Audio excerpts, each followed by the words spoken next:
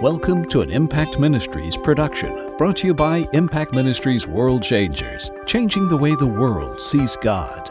Learn how you can become a world changer today by visiting www.impactministries.com. Now, here's your host, founder of Impact Ministries and developer of Heart Physics, the self-development programs that have changed thousands of lives around the world, Dr. Jim Richards. Hello, I'm Jim Richards. I want to welcome you to Impact Cyber Church. You know, I've been getting great testimonies from all over the world about people who are participating and benefiting and sharing these weekly broadcasts, and then people who are actually using them as iGroups and bringing their family. You know, that's the greatest joy that comes to me is when you take these messages and when you share them with your family and friends, either by posting or sending them links or inviting them to your house, you know, to look at them with you. I'll tell you, and by the way, one of the things that you can do that will help us so much is be sure to always like these videos as well as subscribe to my channel, because that's going to cause more people to see and hear this message. If we want to reach 1 billion people, we've all got to do it together. I'm going to be talking to you about manifesting the glory of God. And I'm telling you, you're going to love this. It's going to transform your life. I'll be back in just a minute. Don't go away. I've got a great free download for you this month. The attitude that always wins. All you've got to do to get this free message is click right there on the right-hand top side of your screen, and you can get it right now in your inbox. You know, I don't know what kind of images are conjured up in your mind when you think about the glory of God manifesting. You know, and particularly when you look at the Old Testament, you know, when you look at the Old Testament, the glory of God manifested in a lot of external ways in the physical world. You know, the cloud by day, the fire by night, all of those kinds of things have manifested the glory of God. But what we fail to understand is the New Testament concepts of the glory of God being manifest now that Jesus has come and been resurrected from the dead. You know, I had a church one time, and we just built the building, and we were getting ready for a special meeting, and we didn't have time to do everything we needed to do before this special meeting started. So it had been a garage where they worked on cars, so it was a metal building, and in the roof it had skylights. So when we got ready to lay the ceiling tile in the ceiling, we didn't have time to insulate that. And so this ceiling tile, the back of it, it was about 3/4 of an inch thick, or maybe a 1/2 inch. And the back of it had a pink sort of insulation on it. Of course, the ceiling part of it was white. Well, whenever the sun would shine through those skylights and hit those tiles, if the lights were low in the auditorium, you would see this orange hue, and it was orange about the color of the sun setting. So it was a really interesting look. So we kicked off our meeting, and there was a couple that came there that had a background kind of in sensationalism, and they came, you know, to the meeting. And one of the things that we used to do very often in those church services is during our worship, we would lower the lights, and we had what's called theater lights around the walls, so it wasn't completely dark, but we'd lower the lights. And before we would ever begin the teaching and preaching part of the service, part of our worship service would often be just gathering at the altar and praying, or allowing people to get up, and we would pray and just seek God and prepare our hearts for what was about to happen. So this older couple that came from a kind of a background, you know, where there was a lot of jumping and shouting and running around, and I'm not saying there's anything wrong with that. I'm just saying that's the background they came from. So we lowered the lights, and people were down at the altar praying. And so when we lowered those lights, and this was in the summer, so, you know, the sun didn't go down until nearly 9 o'clock in the evening.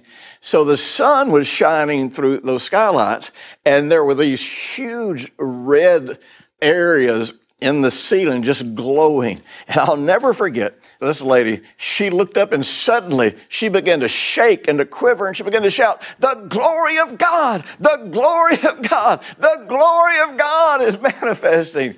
And, I never told her any different because I didn't want to embarrass her and didn't want to make her feel bad. But you know something? That's kind of the way many people think about the glory of God. I've heard stories about, a mist filled the room. The room was filled with haze.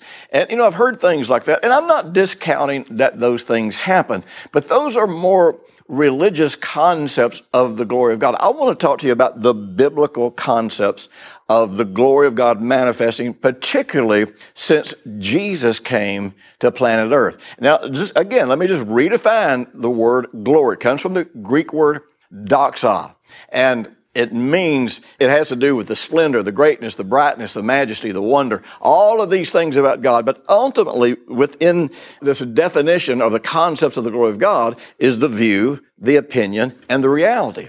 So you understand that all of these wonderful attributes of God only manifest when God's view and opinion is accepted as the reality or is accepted as the absolute truth. Now, you say, well, how does that get into a manifestation of the glory of God? Well, I'm glad you asked. Let me tell you what Jesus said about the glory of God. In John 17, starting in verse 4, Jesus said this, I have glorified you on the earth.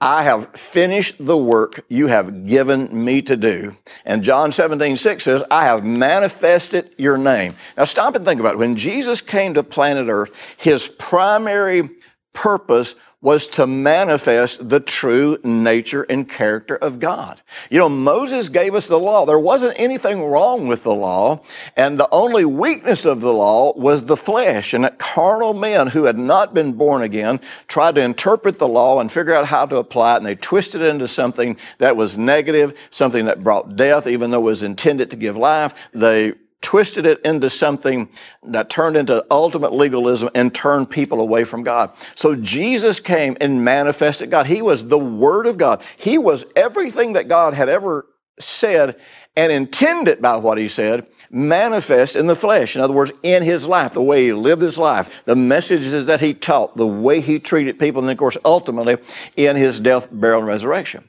So one of the things that Jesus did in revealing God is He says, I have manifested your name. Now, what are the names of God? You see, that's one of the problems. We don't even believe in the name of God. You say, well, of course I do. God is God. No. The Bible says that one of God's name is Jehovah who heals you. So if you think God makes you sick, you don't believe in Jehovah Rophi. You don't believe that God is the God who heals you. You believe that He's the God who makes you sick.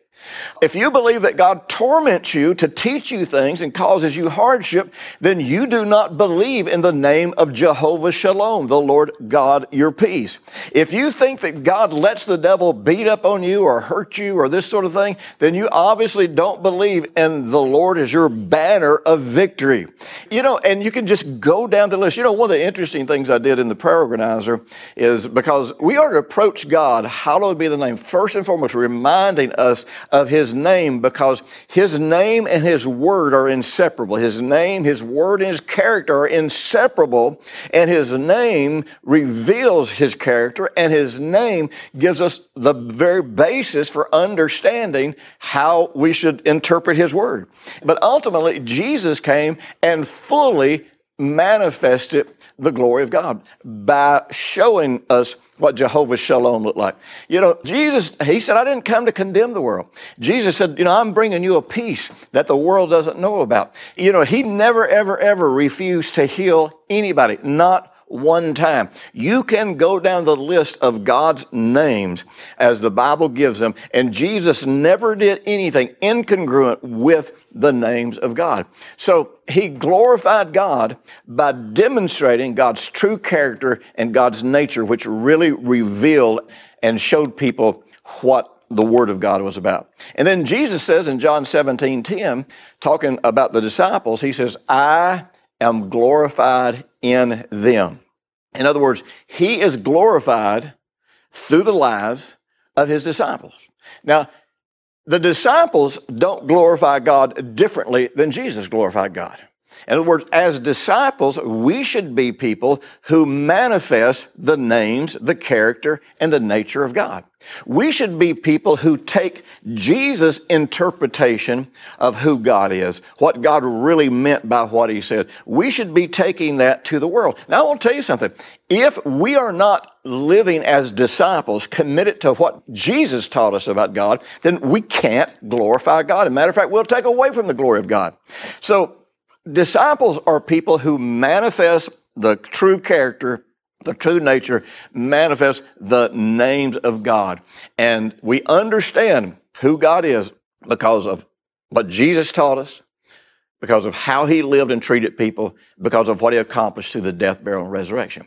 And the key thing is, we don't do that just by what we teach. Jesus didn't do that just by what we teach. We do it by how we live. I'm not talking about living a flawless, perfect life, because none of us are ever going to do that.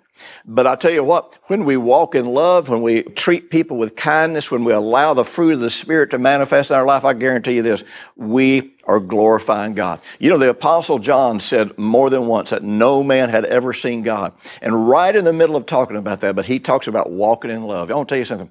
When we love people, based on God's definition of love, not the kind of love that says, oh, your sin's all right. Jesus never said people's sin was all right. He loved them even though they were in sin and helped get them out of sin.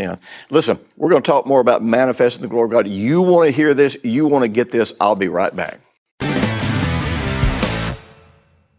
My new series, Paradigms, Perspective, and the Glory of God, is designed to do just what it sounds like.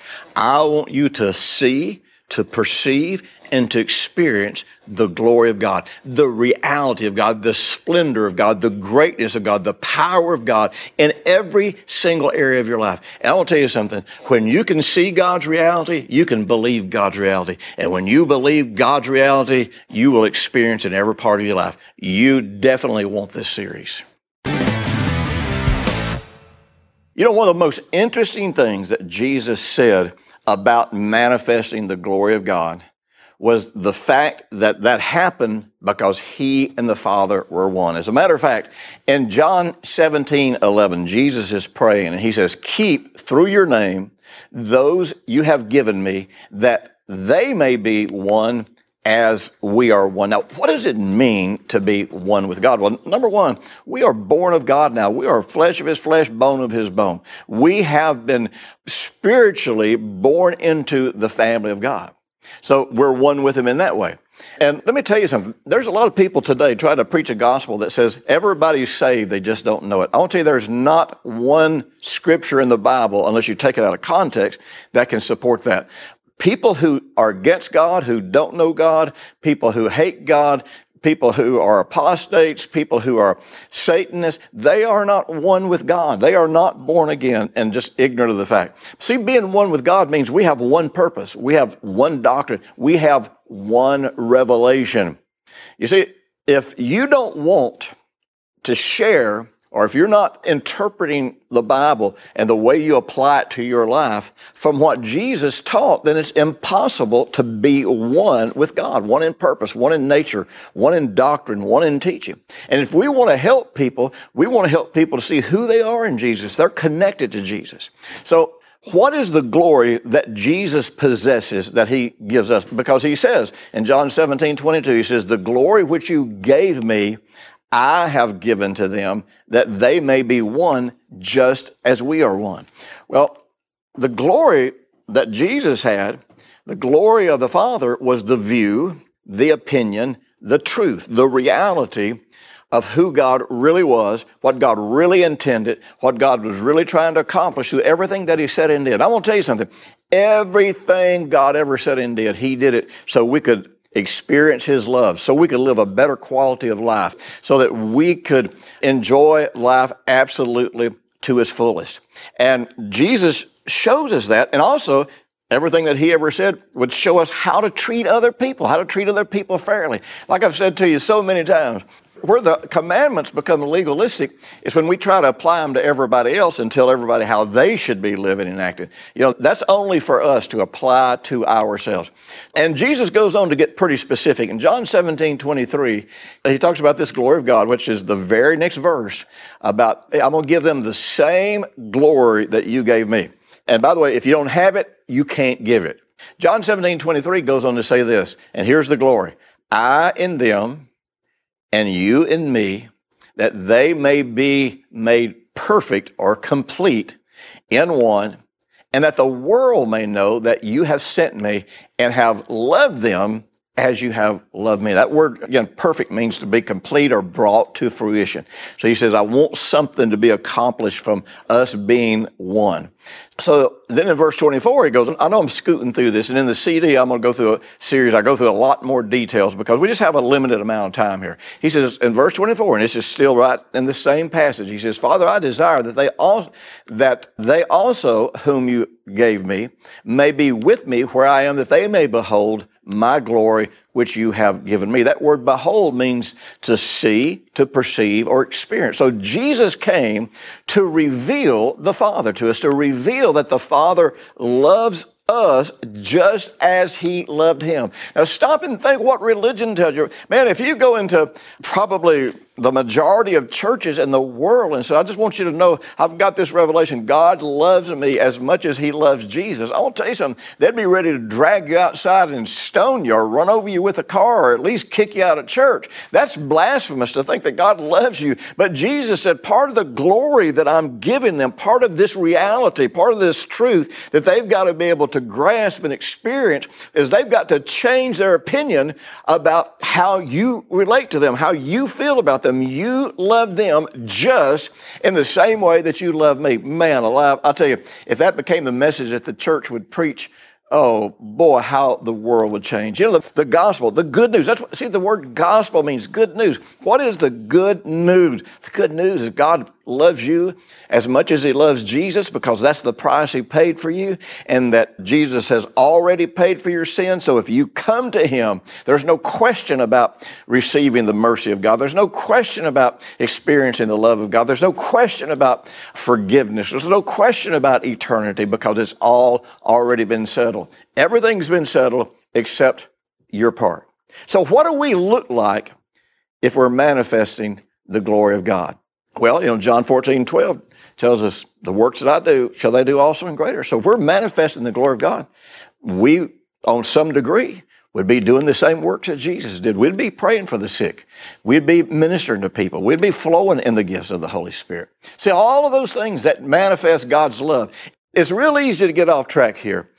Is it just the healing itself that manifests the glory of God? Just the fact that a person gets healed? Well, you know something? I remember one time, the very first crusade I ever had. Man, we were having a great meeting, and at the end, a guy that people locally knew came up and said he had something he wanted to share. I was young. I thought he was going to share something edifying. And man, suddenly he took what was a sweet, sweet meeting, sweet, peaceful meeting. People were getting saved. And suddenly, man, he started pushing the healing and wanting to see healings. And he made it mean and critical and negative. Well, if anybody had gotten healed, would the healing itself glorify God? Well, maybe to some degree. But what really glorifies God is when we are moved with compassion. We are manifesting the character and the nature of God, and we're getting people healed from the perspective of them knowing that God loves them. All of the gifts of the Holy Spirit are supposed to be manifestations of God's love, manifestation of the Holy Spirit ministering to people and bringing something to people that's beyond us. And I'm going to tell you something. We live in a day where most charismatic, full gospel churches, man, they don't even flow in the gifts of the Holy Spirit. They don't pray in the Spirit. They don't worship in the Spirit. They don't pray for the sick. They don't have prophecy. They don't have these things happening because it's not commercially or socially accepted to have the gifts of the Spirit happen in church services. Well, I want to tell you something. Sometimes we get so politically correct in church that we squeeze the Holy Spirit out, and there's no place for God to be glorified by manifesting himself through us. So when we live life to its fullest, people are seeing the glory of God. When we live a life like Jesus lived, when we live a life that's free from the curses, when we live a life that's victorious over sin and temptation, Whenever we live a life that takes hold of all the promises, when we live a life where we're the head and we're never the tail, we're above and never beneath, and we're not haughty about it, a life that manifests the name, the character, the nature of God, this is a life that manifests the glory of God. This is a life that manifests, this is God's truth. This is the reality of God's truth. You know, there's a scripture I always think about in the book of Isaiah, Isaiah 53, when it goes into what Jesus actually did through the great exchange. You know, He took our sin. We took His righteousness.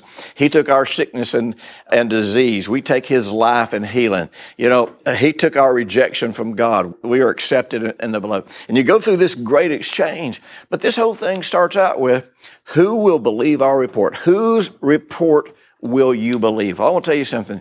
Thankfully, God's not going to do this, but if the whole church were to be put on trial today, we would be found guilty of rejecting God's report and accepting religion's report.